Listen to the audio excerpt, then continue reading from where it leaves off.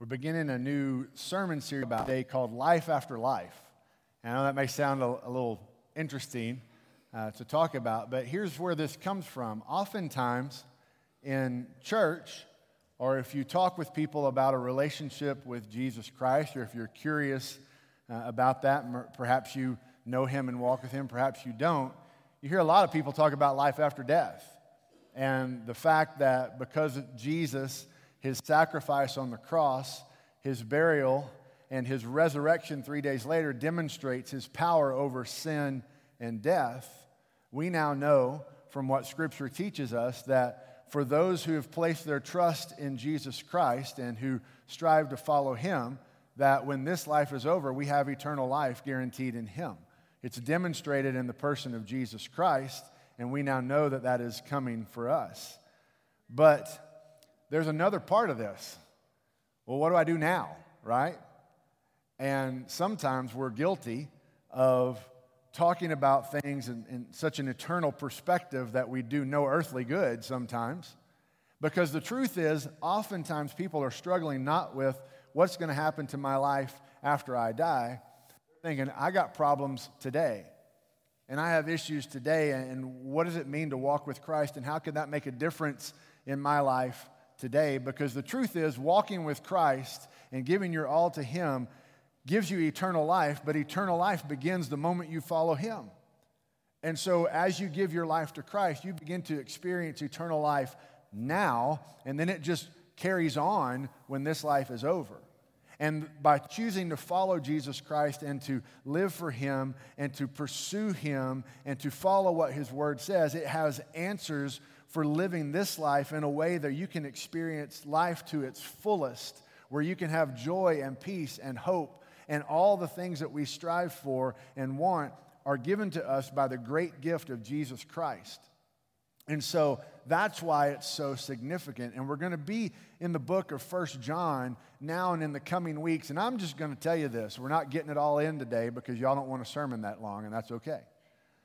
So I would encourage you, we're going to begin to talk about this today, and it's going to continue to develop over the coming weeks. And so I would encourage you, don't miss church. I would encourage you not to miss church anyway. But I would encourage you even more, don't miss. Make it a priority to be here and to hear this, because the Apostle John gives some words here that are just gold for us to be able to live life. And so we're going to talk about what it means to live life after you receive life from Jesus Christ, life after life. And what do those who choose to follow Jesus do in their day-to-day life to receive this type of life that God desires for us both now and for all eternity? But then the other question that we're going to answer is, maybe you're not following Jesus Christ, and maybe you don't know him or you don't know anything about him, and so we want to also answer the question, well, why would I choose to follow Jesus Christ? What good is it for me to be able to make that decision? You see, that's what we want to talk about. And so how do we prepare for tomorrow? There's a simple truth that I think we all understand in life, whether we articulate it all the time or not. I think that we would agree that this is true, and it has to do with the fact that if we think about our future, if we want to become something, we start working toward that goal, right? And so let me put it this way: who I will become should impact who I am today, right? Who I will become should impact the way that I behave today. And so that's why in church you hear us talk about the eternal life of Christ, because we know ultimately this life is not it. That when God comes in his perfection and we will be like him, is what John says in his book. We'll get to that in a minute. And that's what we're striving to be. We know that day is coming.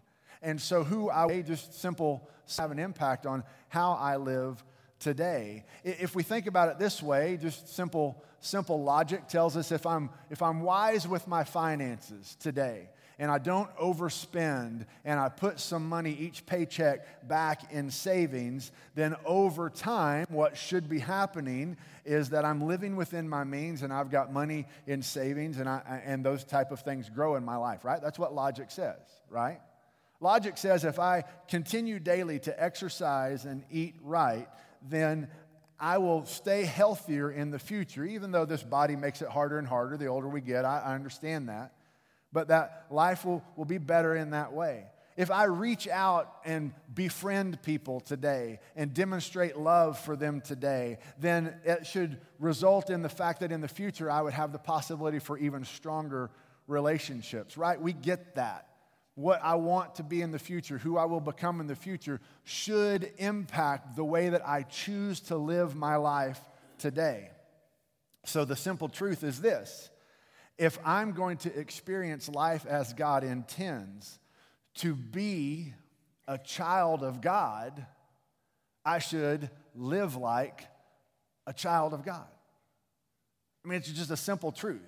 If that's who I am and also what I'm becoming, then it should impact the way that I live my life today. Here's how John puts it in the book of 1 John. We're going to start in chapter 2, verse 28. And read through a few verses in chapter 3. And I'm going to go ahead and warn you, I'm going to stop after the first verse because it's just too fun. So verse 28 says, "So now, little children," John always says that when he's talking to people. It's fun. "Remain in him, so that when he appears, we may have confidence and not be ashamed before him at his coming." Now, why am I stopping after verse 1? Let me just make sure we understand this. John is saying, look, your job as a follower of Jesus Christ is to remain in him, and you remain in him so that you won't be ashamed at his coming. Well, what does that mean? Stop and think about this. Go back and think about things that you've done in your life. I bet we could all name a moment that we're behaving, or even a season of behavior and choices in our life, that if mom and dad had shown up, they wouldn't have been proud, right? Yeah. There have been some times I've been going like, I'm glad they didn't find out about that one. You know what I mean? Things right, and we go, why can't everybody see this? At the same time, I think we also have seasons of life that we're doing things right, and we go, why can't everybody see this? You know, this is what I want to be. And so the simple truth that John is saying is, look, remain in Christ. Remain in him. Stick with it. Hold on to it. Remain in him so that when he appears, you have confidence. He shows up and you're doing what you're supposed to be doing. You're like, good, God showed up. He shows up and you're not doing what you're supposed to be doing. You're like, God showed up. And so that's what he's simply saying. Verse 29, he says, "If you know that he is righteous, then you know this as well. Everyone who does what is right has been born of him. See what great love the Father has given us that we should be called God's children. And we are. The reason the world does not know us is that it did not know him. Dear friends, we are God's children now. And what we will be has not yet been revealed. We know that when he appears, we will be like him because we will see him as he is, and everyone who has this hope in him purifies himself just as he is pure." Now, what all is he talking about here as it pertains to life after life? See, what's happening at this point in time is people are teaching some things that are making it hard for people to follow and understand. There's some people who are trying to deceive the Christ followers. And so if you back up a little bit more, John actually says, I'm writing these things so that you can have knowledge about those who are trying to deceive you. And so what he's saying is, don't worry about all these people who are sharing these things. You know that you are his. And the way that you know that you are his is that you remain in him. That's how you begin to have confidence of your assurance of faith. Pause. In the coming weeks, we're going to continue with what John is talking about. One of the things that he talks about is how you can have assurance of your faith in Jesus Christ. Now, we're not going to get deeply into that today, but it is an essence of some of the stuff that we're talking about. But in weeks to come, John really begins to spell this out about if you are a follower of Christ, you can have confidence and know that you have salvation as a follower of Christ. This is what he's talking about. And so he goes on with this thought, but really all of this hinges on your answer to one question is what he's really getting to. He is talking to those who believe. So the question for you today is, first of all, do I know Jesus? Do I know Jesus? Have I come to the place in my life where I confess that Jesus is Lord? I'm just going to go ahead and be real honest with you. If you haven't come to that place, if you're wrestling with that, if you don't understand what that is, a lot of what we're going to talk about here in a little bit might not make any sense to you, and that's okay, because you're here learning and discovering and hearing. But the ultimate thing is we first all have to answer the question, do I know Jesus? Because what John is saying is remain in him. Well, you can't remain in something that you don't have, right? And so he's talking to those who believe, saying, even though all of the world may be teaching you a different thing or things look chaotic, you need to remain in him as his children continue to be his child. And so that's why he says this. So if you don't know Jesus, you can't remain in him. And there's a reason I'm talking about this. John wrote another book. He wrote a few in the New Testament. He wrote the Gospel of John. And in the Gospel of John, in the 3rd chapter, we see John writes the interaction that Jesus has with a man named Nicodemus. Nicodemus was a religious leader. And the religious leaders at the time were doing everything they could to teach people about how to follow the rules and how to behave in a certain way, okay? And the law, then that's how we earn our way to heaven. At the time felt like God gave us this law, and if we follow all the law, then that's how we earn our way to heaven. And they may not have said it that simply, but that's really what they were teaching. And so Jesus has this conversation with Nicodemus, and one of the things he says in John chapter 3, verse 3 is this. Jesus tells Nicodemus, truly I tell you, unless someone is born again, he cannot see the kingdom of God. Unless someone's born again.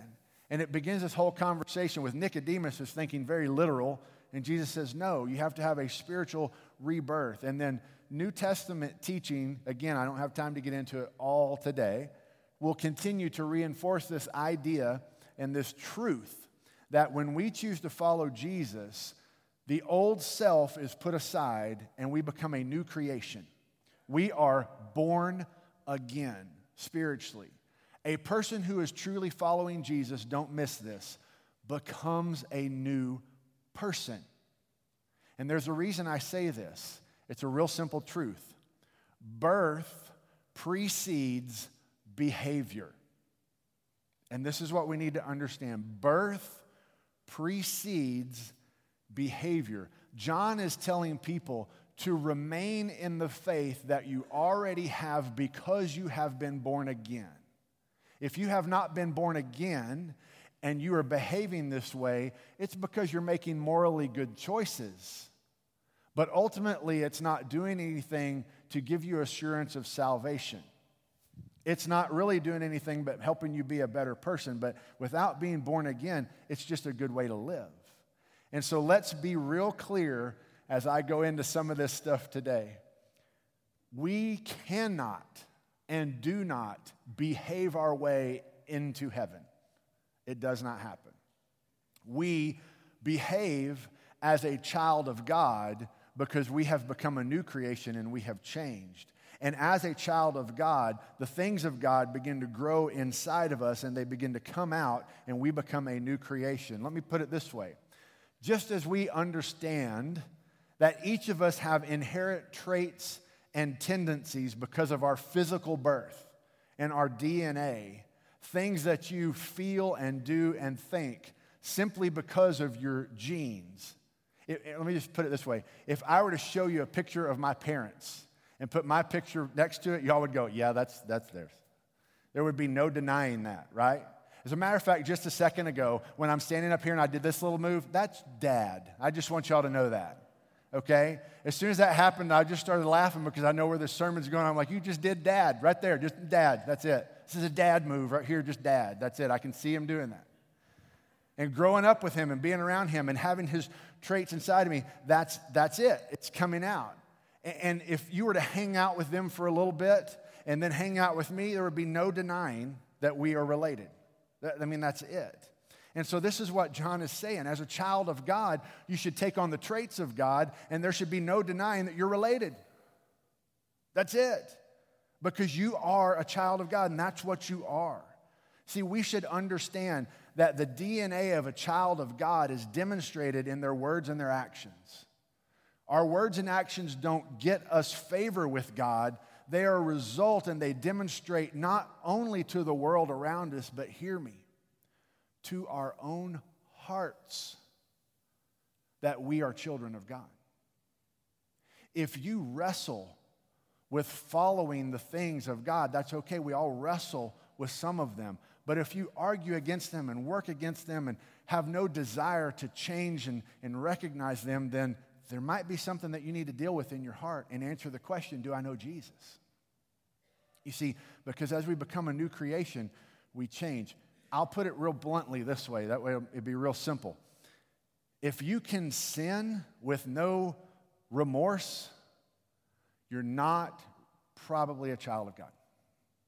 Because one of the things that happens when we become a child of God, you see, when you're a sinner, and I'm a sinner, and we sin and we go, and we just kind of move on with life, there's no remorse because it became a child of God. Some of the things that I used to do, I would do them again, and then something happened inside and went, that's wrong. And I went, where'd that come from?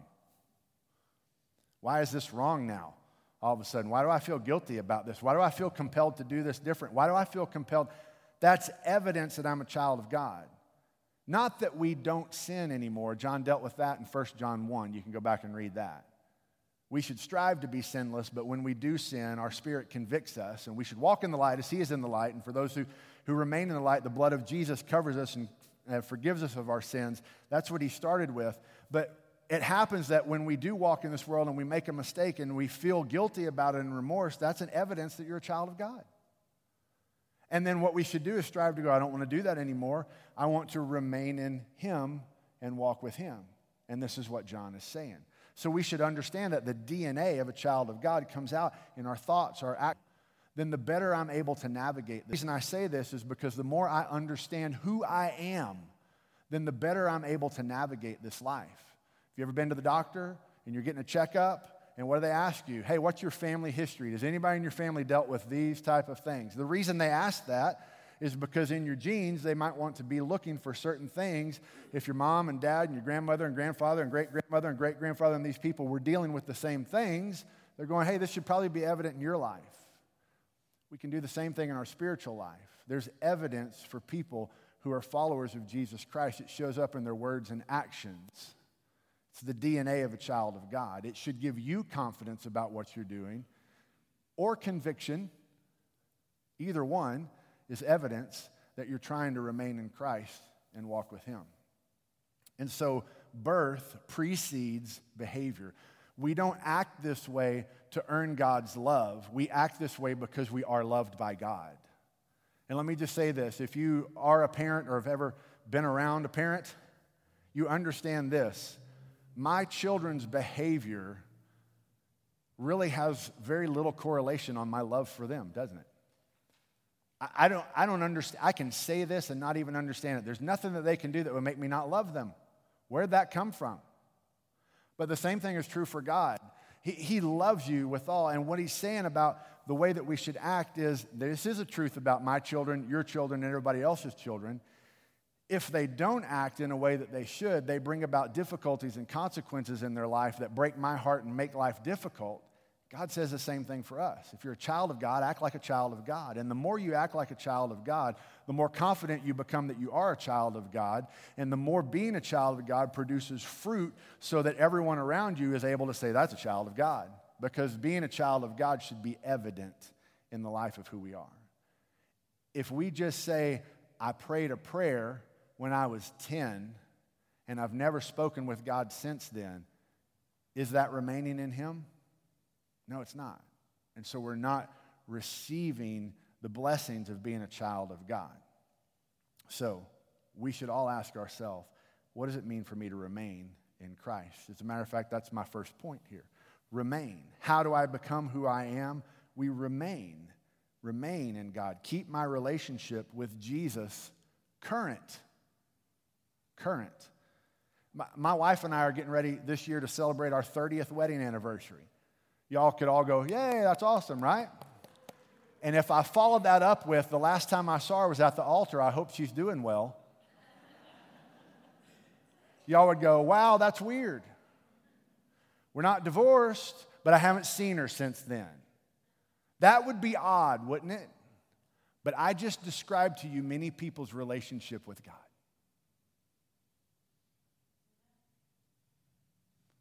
They made a decision a long time ago, a genuine and legitimate, true decision to enter into a relationship with a loving Father. And they hadn't talked to him since. And God has not let go of that relationship. Amen. But if we haven't worked to strive to remain in it, then we're getting no fruit and no benefit from being a child of God, and we're not navigating this life very well. And so that's what we remain. See, John tells us to remain because he knows God already has remained. He doesn't say this is a if-then consequential statement. He's just telling us if you want to experience this life, then you remain in Christ. It's not just a decision you make, it's a way that you live. And so don't be led astray by the old life and by old decisions. That life is dead and gone. Even though we still struggle with it, we still stumble with it. I'm just going to cut this short and say this. We're all going to stumble in sin, and I hope you feel guilty about it.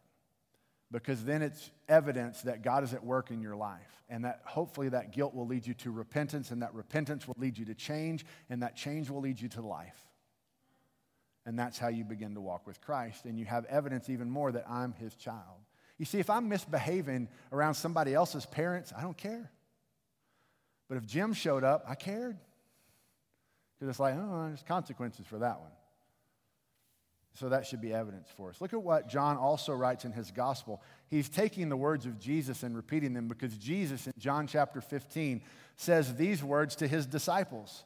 I am the vine, you are the branches. The one who remains in me and I in him produces much fruit because you can do nothing without me. If anyone does not remain in me, he's thrown aside like a branch and he withers. They gather them, throw them into the fire, and they are burned. If you remain in me and my words remain in you, ask whatever you want, and it will be done for you. And look at this, verse 8. Highlight it, underline it, read it in your Bible. My Father is glorified by this, that you produce much fruit, and what are those next words? Prove to be my disciples. Prove to who? Prove to yourself. Prove to those around you that God is really making a difference in my life by trying to follow him, because here's the truth. God knows your heart and you know your heart.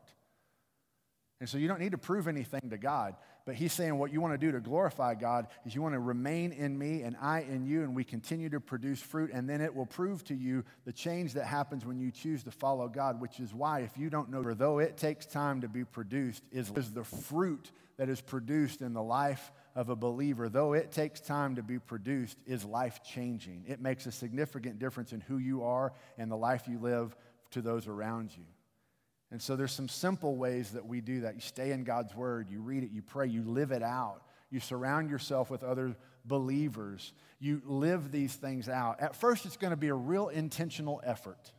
It might not come very naturally, but soon you begin to realize that, hey, this is how I'm supposed to live. I am a child of God, and the more I do this, the more I experience life. And the more I experience life, the difficulties of this life don't seem so significant because the greatness of who God is seems even greater. And wow, this begins to work. And the reason most people don't see that is because they make a decision that's not followed up with action. Decisions are worthless unless they're followed up with action. It's true in everything in life. You can decide a lot of things, but until you actually do something, it really doesn't matter what you decided. And so deciding to follow Jesus is great. It's very important, but then we have to live it out. And it's in living it out that we'll do this. We'll discover the great love of God. As the more that we live out our faith, the more that we discover the great love of God. That God didn't give us his word and these truths to demonstrate to us how bad we are. He gave them to us to show us the path to experience life, not only life eternal, but life today and life tomorrow and life the next day. And that's why being a child of God is so significant, and choosing to follow him is so important, because we get to live different. Even though the world around us goes a different way, we get to live out this faith, and we get to discover what it means to be a child of God. I'm not fully yet what I'm supposed to be, but one day when he shows up in all his glory and I see him as he fully is, I will then understand me as I fully am, and it will be a glorious reunion. And the more time I spend striving to follow him and discover the great love that he has for me, then the grander reunion that's going to be. Living as a child of God in this world is going to be difficult at times. You're going to constantly be challenged. Why are you doing things that way? That seems a little odd. This is weird, but you have to remember you're following God's way, not your way anymore. The old self has died. The new self is living, and we're trying to get that thing to grow, not the old things. Romans 5:8 puts it real clear. But God proves his own love for us in that while we were still sinners, Christ died for us. So make no mistake about it, guys. Our behavior follows our birth. Our behavior doesn't impress God. God loves us right where we are, and that is true for everybody on this planet. But God demonstrates his love that right where we are, as a sinner, far, far away from God, he gave himself up so that you can have a path that leads to life if you will choose to know and follow him. That's great love. He gave up everything so that you can know him, and now he offers you And so John puts it this way, verse 3 of chapter 3, everyone who has this hope in him purifies himself just as he is pure. Everyone who has this hope in Christ, look at this, everyone who has placed their hope in Christ does what? They purify themselves because God is pure. Okay, well, I'm a sinner. There's no way I can ever be perfect. Well, I understand that. But that doesn't mean we don't try. You know, we can't live our life on the extremes saying that, well, I can't do it, so I shouldn't even try. And we certainly don't live our life on these other extremes saying that, well, God's come and forgiven me of my sins, so I'm now perfect. That we know better than that as well. But what John says is the person who truly has this relationship will strive to purify themselves. And maybe a simple way for us to remember this is just two words: pursue holiness. Our life will be found as we pursue holiness. If we have genuinely trusted Jesus, and only you can answer that in your heart. And hear me on this. My point today is not to make you doubt your faith. It's to make you confident in your faith. Okay? So hear me on this. I'm not at all speaking about anything today to make anyone doubt, because John wrote these words so that you can have assurance, not so that you can doubt.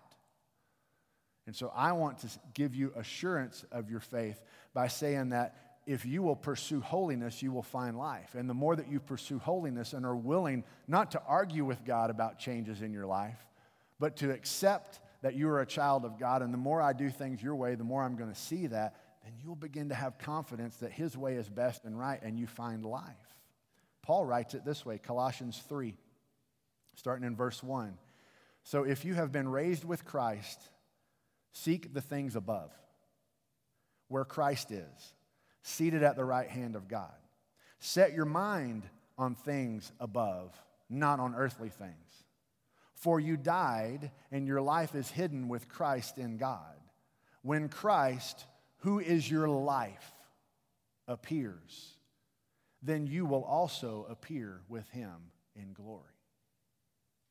And so the reason that we understand that we're a child of God and that one day this life will pass away and that we will have eternal life in Christ for those who follow him is because it makes a difference in how we're supposed to live the moment that you walk out the doors of this church. Your time, treat other people.